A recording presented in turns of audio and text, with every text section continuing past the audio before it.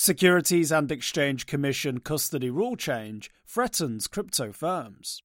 The Securities and Exchange Commission is proposing a modification to the custody rule for investment advisors holding client assets that would reduce choices for advisors managing cryptocurrencies. The rule expands the requirements to all client assets, rather than just securities and funds. This would require all advisor-held assets to sit with a qualified custodian, generally a bank, trust company, broker-dealer, futures commission merchant, or some foreign financial institutions. During the open meeting on Wednesday, February 15th, crypto assets were specifically mentioned repeatedly as one of the asset types that were not explicitly and completely covered under the existing version of the rule, but would be included under this amended version. Securities and Exchange Commission Chair Gary Gensler also made it clear that he believes that, quote, most crypto assets are securities or funds covered under the current rule, end quote. The new version of the rule requires investment advisors to enter into a written agreement with qualified custodians for their client assets that will ensure that the custodian is living up to the expectations.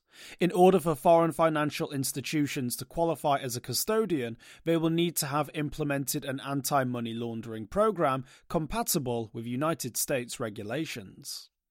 The rule also makes changes related to record keeping for investment advisors and expands the examination options for qualified custodians.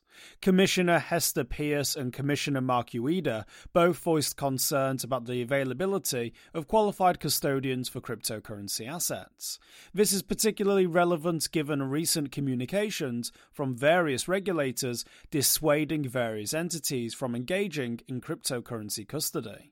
Peirce also worried about the 12-month timeframe for implementing this change, and that the Commission was using its regulatory authority over registered investment advisors to enact changes in the behaviour of custodians, who don't necessarily fall under Securities and Exchange Commission jurisdiction. The Commissioners voted 4-1 in favour of supporting this new rule, with Commissioner Peirce dissenting. There will now be a 60-day comment period where the public will be able to share their comments on these changes. The Commission has been taking a broad look at cryptocurrency recently, including sending a Wells notice to Paxos, alleging that Binance USD is an unregistered security. For more informed news, follow us on Twitter and Google News, or subscribe to our YouTube channel.